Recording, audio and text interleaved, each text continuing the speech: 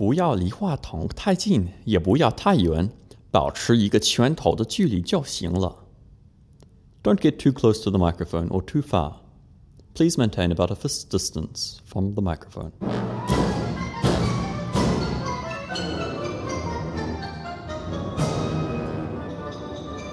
And welcome to the Upbo Download. This is episode 2.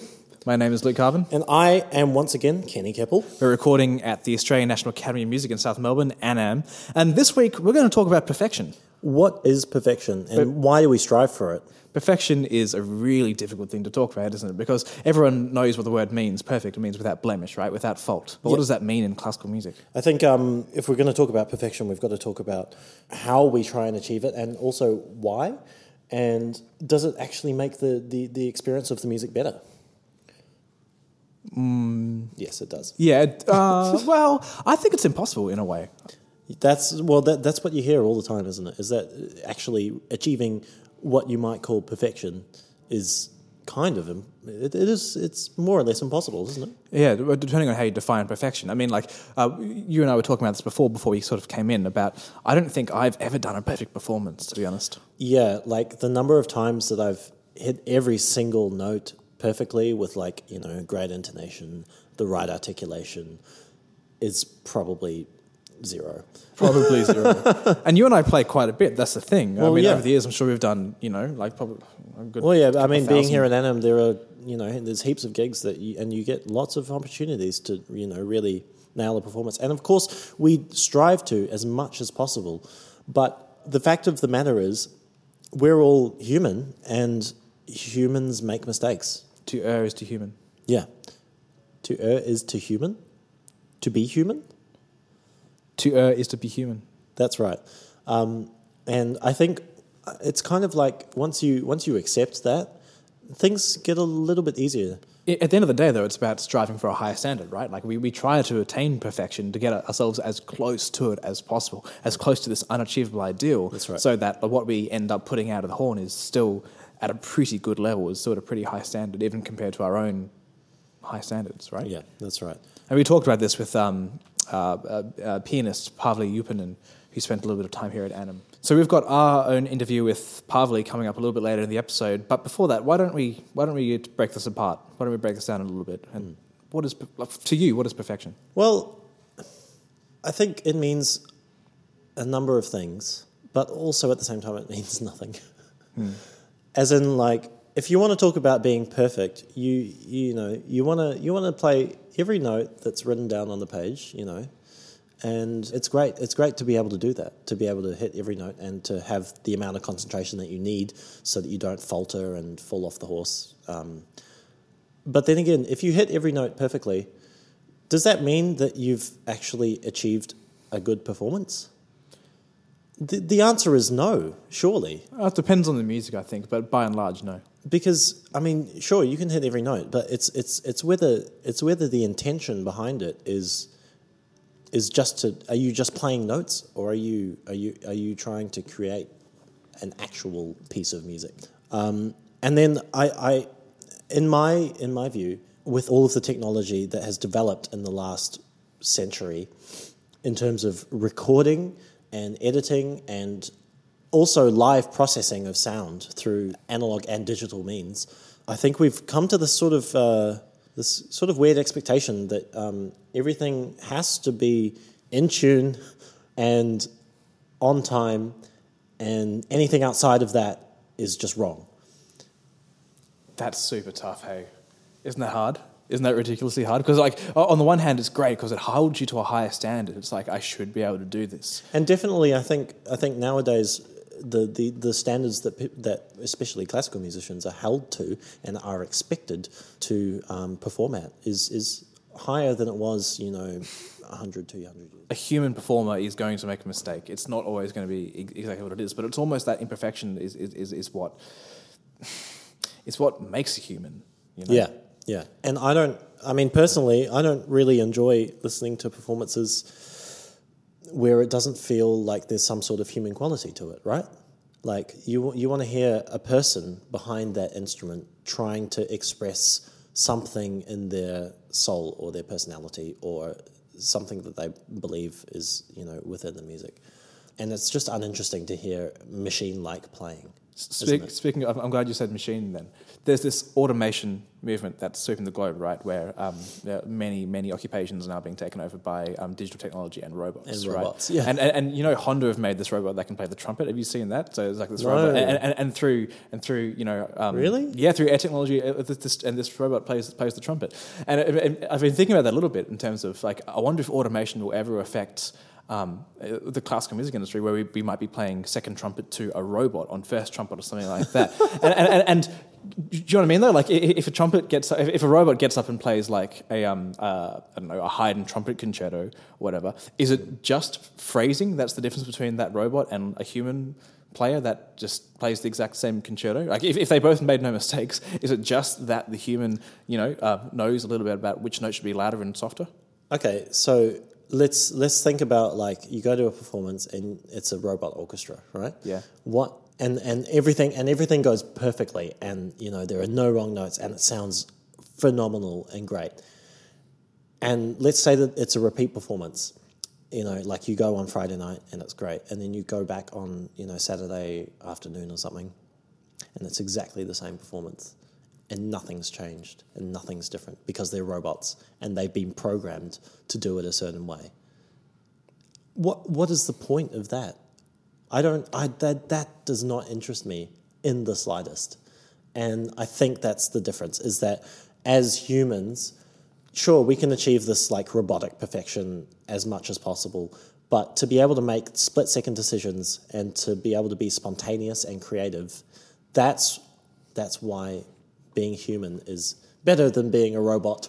Yeah. That being said, I'd absolutely go and check out a robot orchestra. I reckon that'd be freaking cool. Oh yeah, definitely. Well, I mean, you listen to most like electronic dance music these days, and it's basically a robot orchestra. Like it's just like an orchestra of synthesizers, right? Yeah, but controlled by a human. And it's funny what you're saying about like spontaneity, because that ties in a little bit with our guest this week, Andrew Leithwick, who we'll be talking to a little bit later, who's got quite a spark of that creativity himself. I think there's really no right or wrong answers when it comes to a perfect performance. I mean, it's just, and everyone's interpretation of what you've done on stage is going to be different anyway.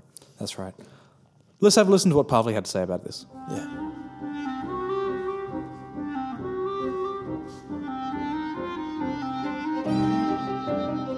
All right. Yes, I am Paavali Jumppanen, a Finnish pianist. Yeah, there you go. Do you need anything more? No, that'll do. I'm me. Good. This morning when I woke up, I saw myself again. Yeah. So I'm a Finnish musician. I travel a lot in the world. My interests are very much in the realm of classical music, but I explore different areas of that. I play a lot of solo. Mostly my concerts are solo recital, but I enjoy the big chamber music and the small chamber music, meaning orchestral performances and then smaller ensembles. I've currently been here at Anam for nearly 3 weeks, or a little bit over 2 weeks. Preparing a few performances with Anna musicians, and we're just about to hit on the tour beginning today in Geelong. Down to Geelong. Yeah. Geelong. Should be fun. And Perth and Brisbane, repeating a program, or let's say recreating a program which was performed here yesterday. And after that I go back to Finland for a few days, then go to Italy to prepare for a recording, which I'm doing later on in June. And so, What are you recording? Yeah. Yeah. What I'm going to record the Debussy Preludes, the 2 books of the Debussy which Preludes. are some that you're performing Yeah, now. some of them are So in that's handy. yeah. Well, it's 24 preludes, so I get to rehearse these 3 in these concerts. But anyway, so that's been that repertoire has been an ongoing thread my program for a few years now, and now it's time to record it. So this is probably a good starting point, because what we're talking about at the moment is this idea of perfection within classical music, which is a hugely contentious subject, because on the one hand, perfection is this thing that can't really be attained objectively, and we try to push ourselves as close towards that ideal as possible. And if this is repertoire which you've been playing for some years now, and you're about to record after being playing for some time, what's your take on the level required to put it on a disc? Well, I like this idea of perfection, but I think that it's very much a double-edged sword.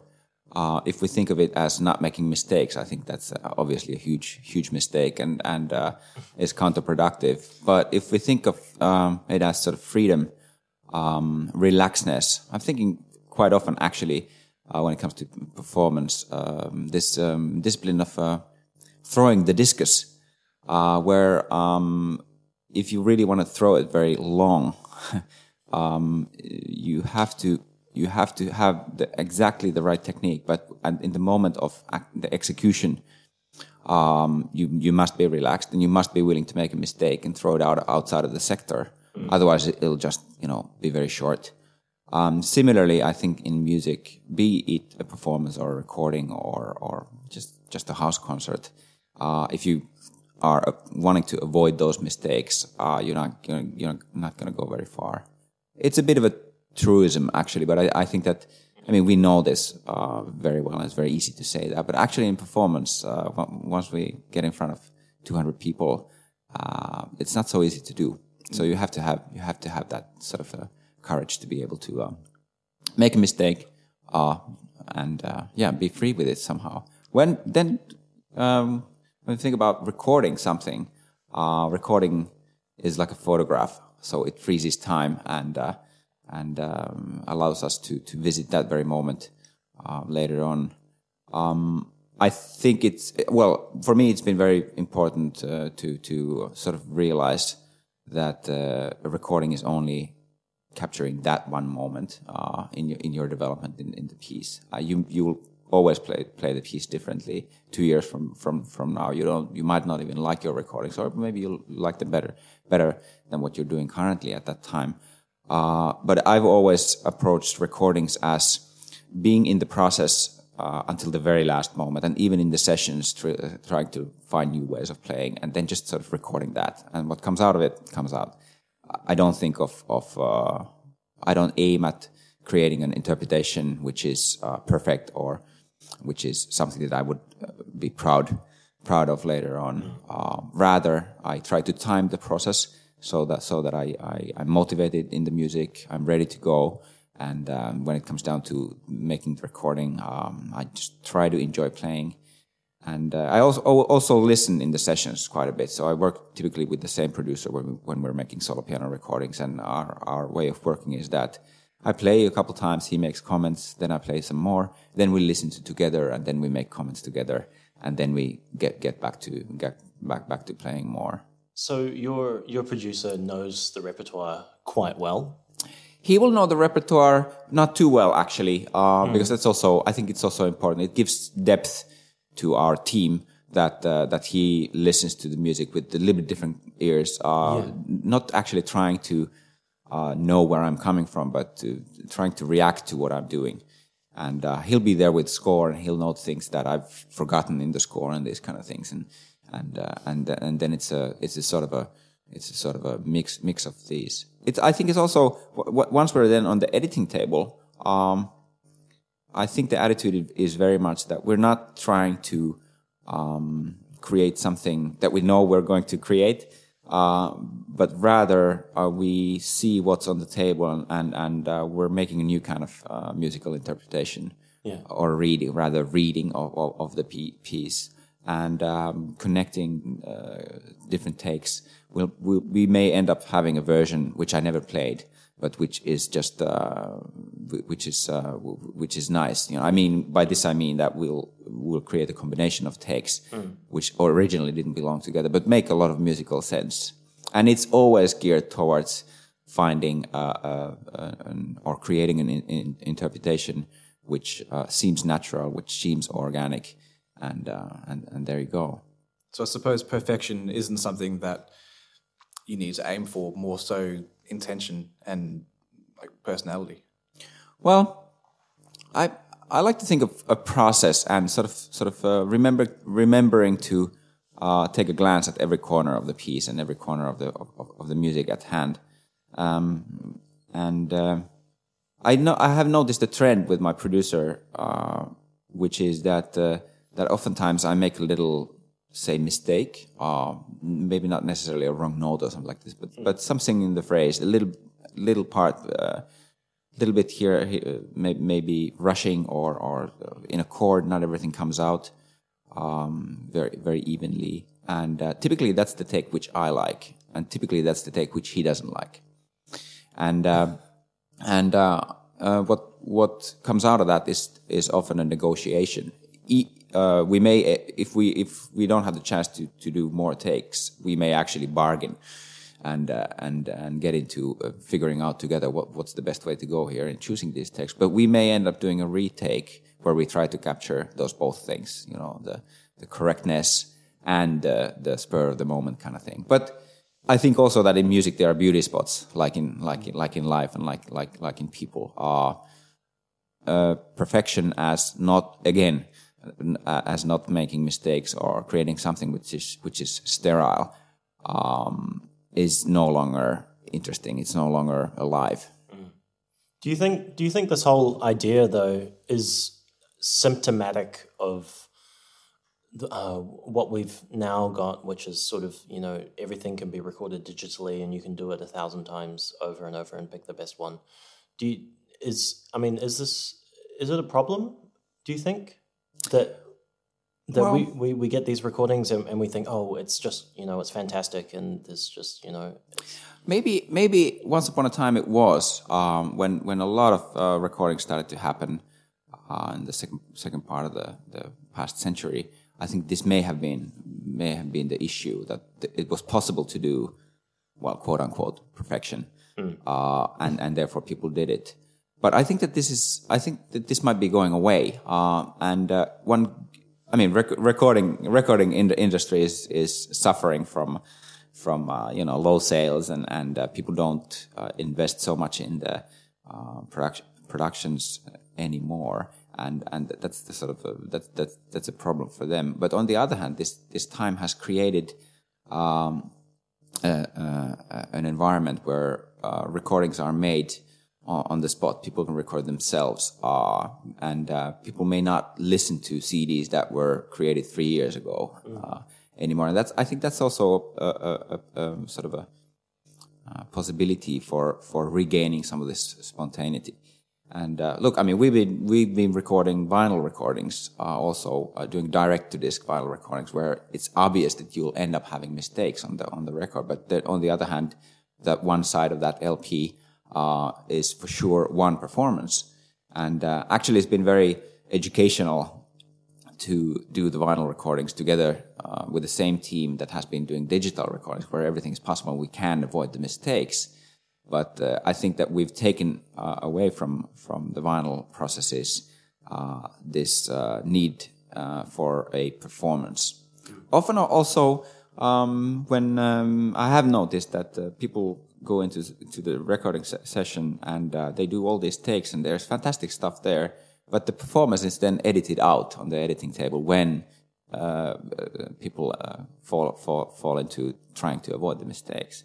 And so you do have to have the courage when choosing the takes and when actually creating the master. You have to have the courage to include those beauty spots. And not everything can be combined as far as choosing takes. But coming back to your original question, I can't myself be thinking that we are living a time where creativity, it would be more difficult to be creative. It may feel that way. But I don't know. I have this sort of naive belief that creativity always finds it's like water in a building. It'll always leak somehow. Yeah, because you often hear the phrase going around that it's all been done before, and that anything that you do now as a musician has it's been done that way before. But that's I know, but that's as silly as saying that people have eaten before, so why eat? So I think we have a need to experience art, and we have a need to experience being together, creating these things together, and there's always room for that. But maybe it's also worth not to think so much about posterity. We probably shouldn't be creating these projects so that they will live forever. I think we should be concentrating very much on now and doing things so that we can be happy Yeah, yeah. I guess that comes down to this idea of originality as well. You hear that phrase as well, still like an artist, right? Like we're part of a spectrum, we're part of a continuum with some incredibly giant masters behind us and probably some incredible giant masters in front of us as well. And we're sitting, somewhere along that spectrum trying to contribute, right? Yeah. Well, everything is a reflection of the current time. We're all, also the great masters of the past were a reflection of their time. We may wonder why is it that in such a short time span, a couple of decades, there were these composers in this one small town of Vienna, Haydn, Mozart, Schubert, Beethoven, we keep going back to their music. And I cannot believe that it's an accident that 4 geniuses dropped from the moon and started to compose masterpieces which are greater than anything else. I think there must be something in that time that is magnetic to us in this time, and the art and the people that were created by that time, during that time, are something that have kept being valuable to us in some way. Yeah, I suppose like the Mendelssohn revival of Bach is a good example of that, right? Like it wasn't that popular before that time, but now it's some of the most popular, what we call classical music. Yeah, there you go. Yeah. It was interesting what you were saying before about the vinyl recordings. Is this like what's the theory behind that? Because vinyl is obviously making a bit of a comeback. Mm-hmm. There's a story. Friends of mine at Ebil Berliner Studios, actually, who were producers and recording engineers, ended up buying that studio a few years ago and sort of trying to attract new business. Originally, it was a studio that worked mostly for the Deutsche Grammophon, but then they started to work for other companies as well. And as these guys purchased the studio a few years ago, they also got all the equipment that was there, and they saw that there was this vinyl recording equipment sort of lying in a corner that had last been upgraded in 1990, which was just about when the vinyl went out for good, or seemingly for good. Yeah. And these recording engineers and producers who just inherently have an interest towards all these sort of possibilities and technical parts of the recording were looking at that equipment and saying that wouldn't it be fun to do something with it. And so they ended up creating this label, Berliner Meisterschallplatten. The name comes out of the hall, which is in the same building with the studios, Meistersaal, and started to do vinyl recordings, recording different genres. And it was just a fun thing for them to do. And at one point, because I was working with them doing these digital recordings, they asked me if I wanted to do a vinyl recording, which is performance of 15 to 20 minutes, which is recorded, and you can't edit it at all afterwards. And even say you have to play everything that is on one side of the LP on one go. Basically, if you have 2 pieces, you even have to take the break between the 2 pieces. So once the needle drops on the lacquer disc, it only comes off at the end. And so we did one, and it was tremendous fun. It's actually interesting as a performer. Normally, doing digital recordings, you're the one who is on the spot there. The people recording, of course, they can end up, capturing bad sound or positioning the mics the wrong way. But when it comes to actually performing, they just press rec and you play, and you're all alone there with your technical difficulties and all that. But when you're doing a vinyl recording, the whole team is on the spot in the same way. The guy who's sort of running this lacquer disc carving machine, he has to create more space between the stripes when there's more dynamic. So basically, when you play louder, he has to know the piece. When you play louder, he has to operate differently than when you play softly. And if you, for instance, play a sudden loud forte chord, and he's not prepared for that, the whole disc may be destroyed. And that whole the grooves take will go over each other. Yeah. And so there's a different kind of tension in the whole team when you're doing vinyl recording. Everybody's like, now the take is on, so everybody and that's better why watch you say it. It was fun. Yeah, it was great fun. It was great fun for everybody. And like I said, we also learned a lot about what's worth recording, and I think that we've benefited from that in the digital world. Well, thank you very much for joining us. Yeah, my pleasure. Yeah, it's been quite interesting. Yeah, and it's been. I'm looking forward to tour. Yeah. It's going to be good.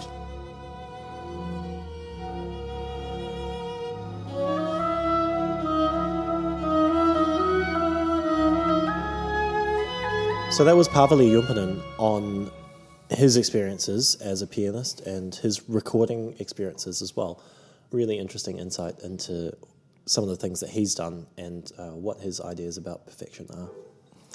So, in the studio with us now is Andrew Leithwick, who is one of the piano students here at ANAM, and we're going to have our Minute of Mimicry with him right now. Just a quick reminder for fresh listeners, the Minute of Mimicry is a segment where we're going to introduce one ANAM student to you per week via music, and Kenny and I are then going to try to replicate what they play on their respective instrument, and it's going to be a bit of a mess. Or not. It could be brilliant. It's going to be a bit of a mess.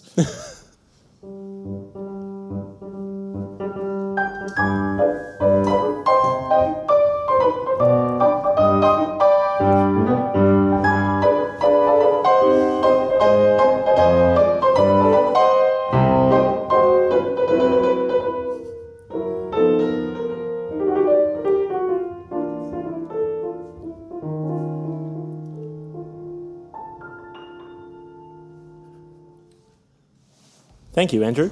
What key was that, Andrew? C minor. C minor.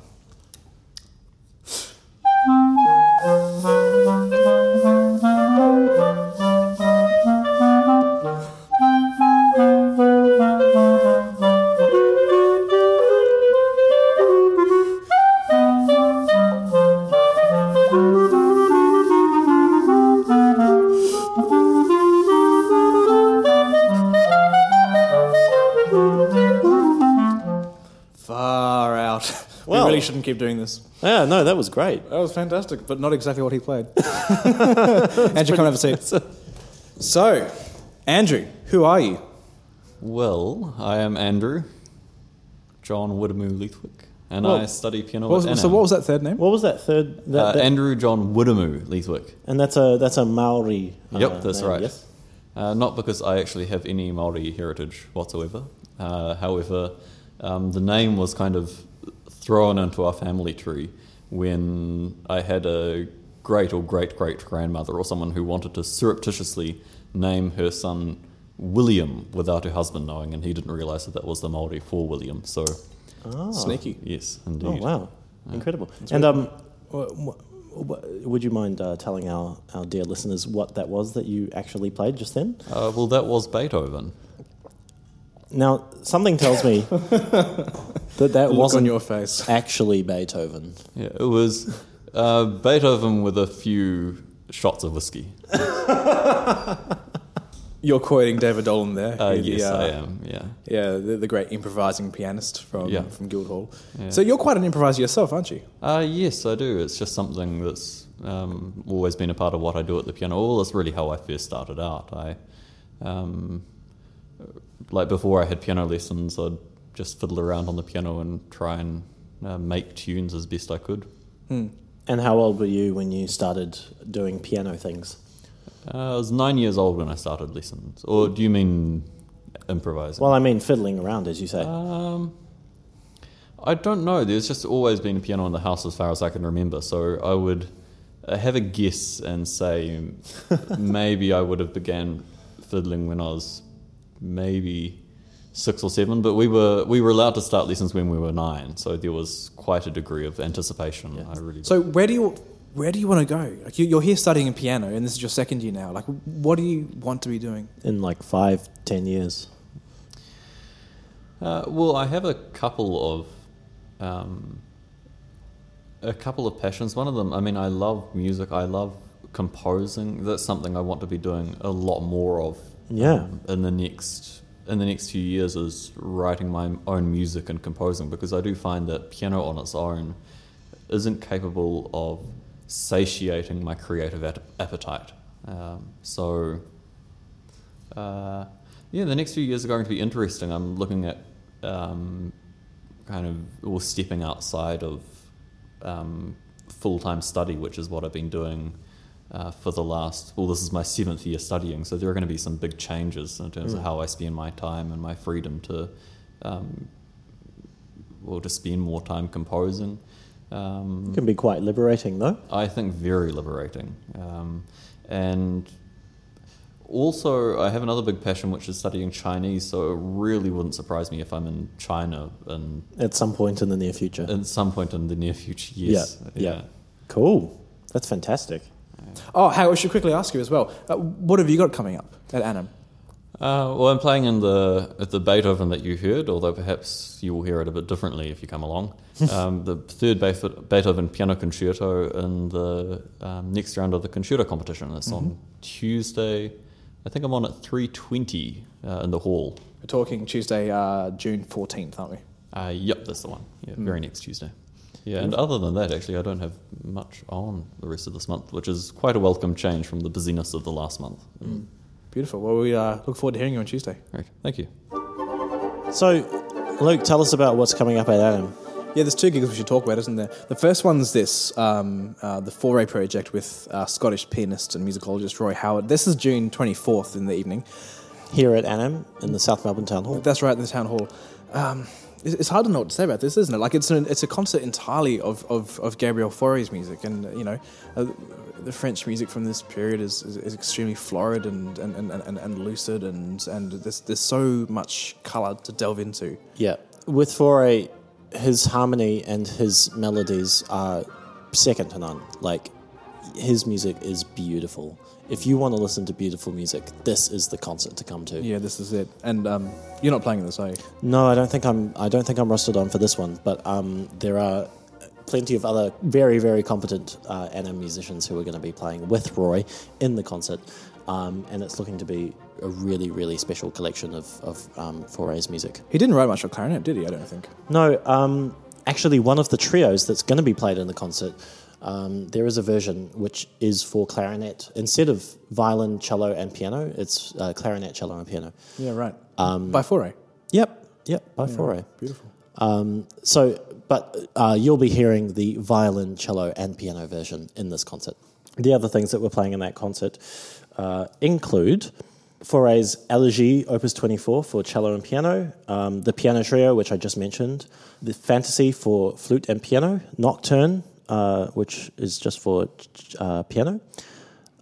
His Dolly Suite for piano, four hands, so that's two people playing the same piano.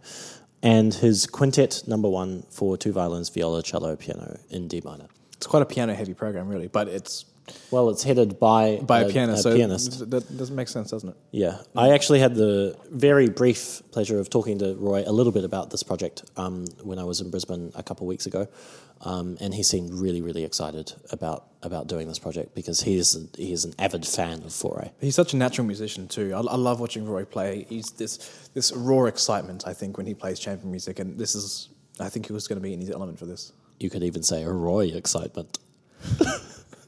Oh my God. Anyway. So the other project that we should talk very briefly about is this one coming up, which is going to be headed by Howard Penny, who is the cello teacher here and head of strings at Annam. He is going to be directing this project where we're doing Schumann's Third Symphony and the Mendelssohn incidental music from A Midsummer Night's Dream. Now, we're doing this project with no conductor. This is super exciting to me. Like, we've done these projects before. I mean, we did the Anthony Marwood concert last year, Beethoven 7, no conductor, didn't we? Beethoven's 7th Symphony, right? Yeah, with no conductor. And in fact, around this time last year, there was... we did Beethoven's 2nd Symphony as well. That's right. And that was Howard's project. That was Howard's project. So he led from the cello chair, right? Yeah. This is orchestral chamber music, isn't it? Well, I think the whole premise behind this is to show everyone, to show the musicians and the audience equally, that orchestral music is essentially just a bigger version of chamber music.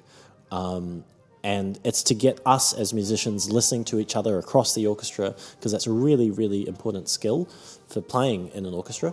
And it's to show, I think, a slightly different side to the audience of orchestral music. So, the Howard Penny project on the 2nd of July, you don't want to miss that one. That's our last concert of this semester, so we're taking a big break in July after that. So don't miss out. Well, it's probably time for us to wrap up this episode. Yeah, I think so. This has been a long and windy episode, hasn't it, really? Yeah. I'm not sure if we've arrived anywhere, but it's been an interesting journey. We Thank talked about you. robots, we talked about perfection, Had a little improv session with Andrew Leithwick. we played some Beethoven jazz. Beethoven, please forgive us. Yep. Thank you very much for listening, listeners. This has been the Upbo Down Low, episode 2. I've been Luke Carbon. And I'm Kenny Keppel. I'll see you next time. See ya. Bye.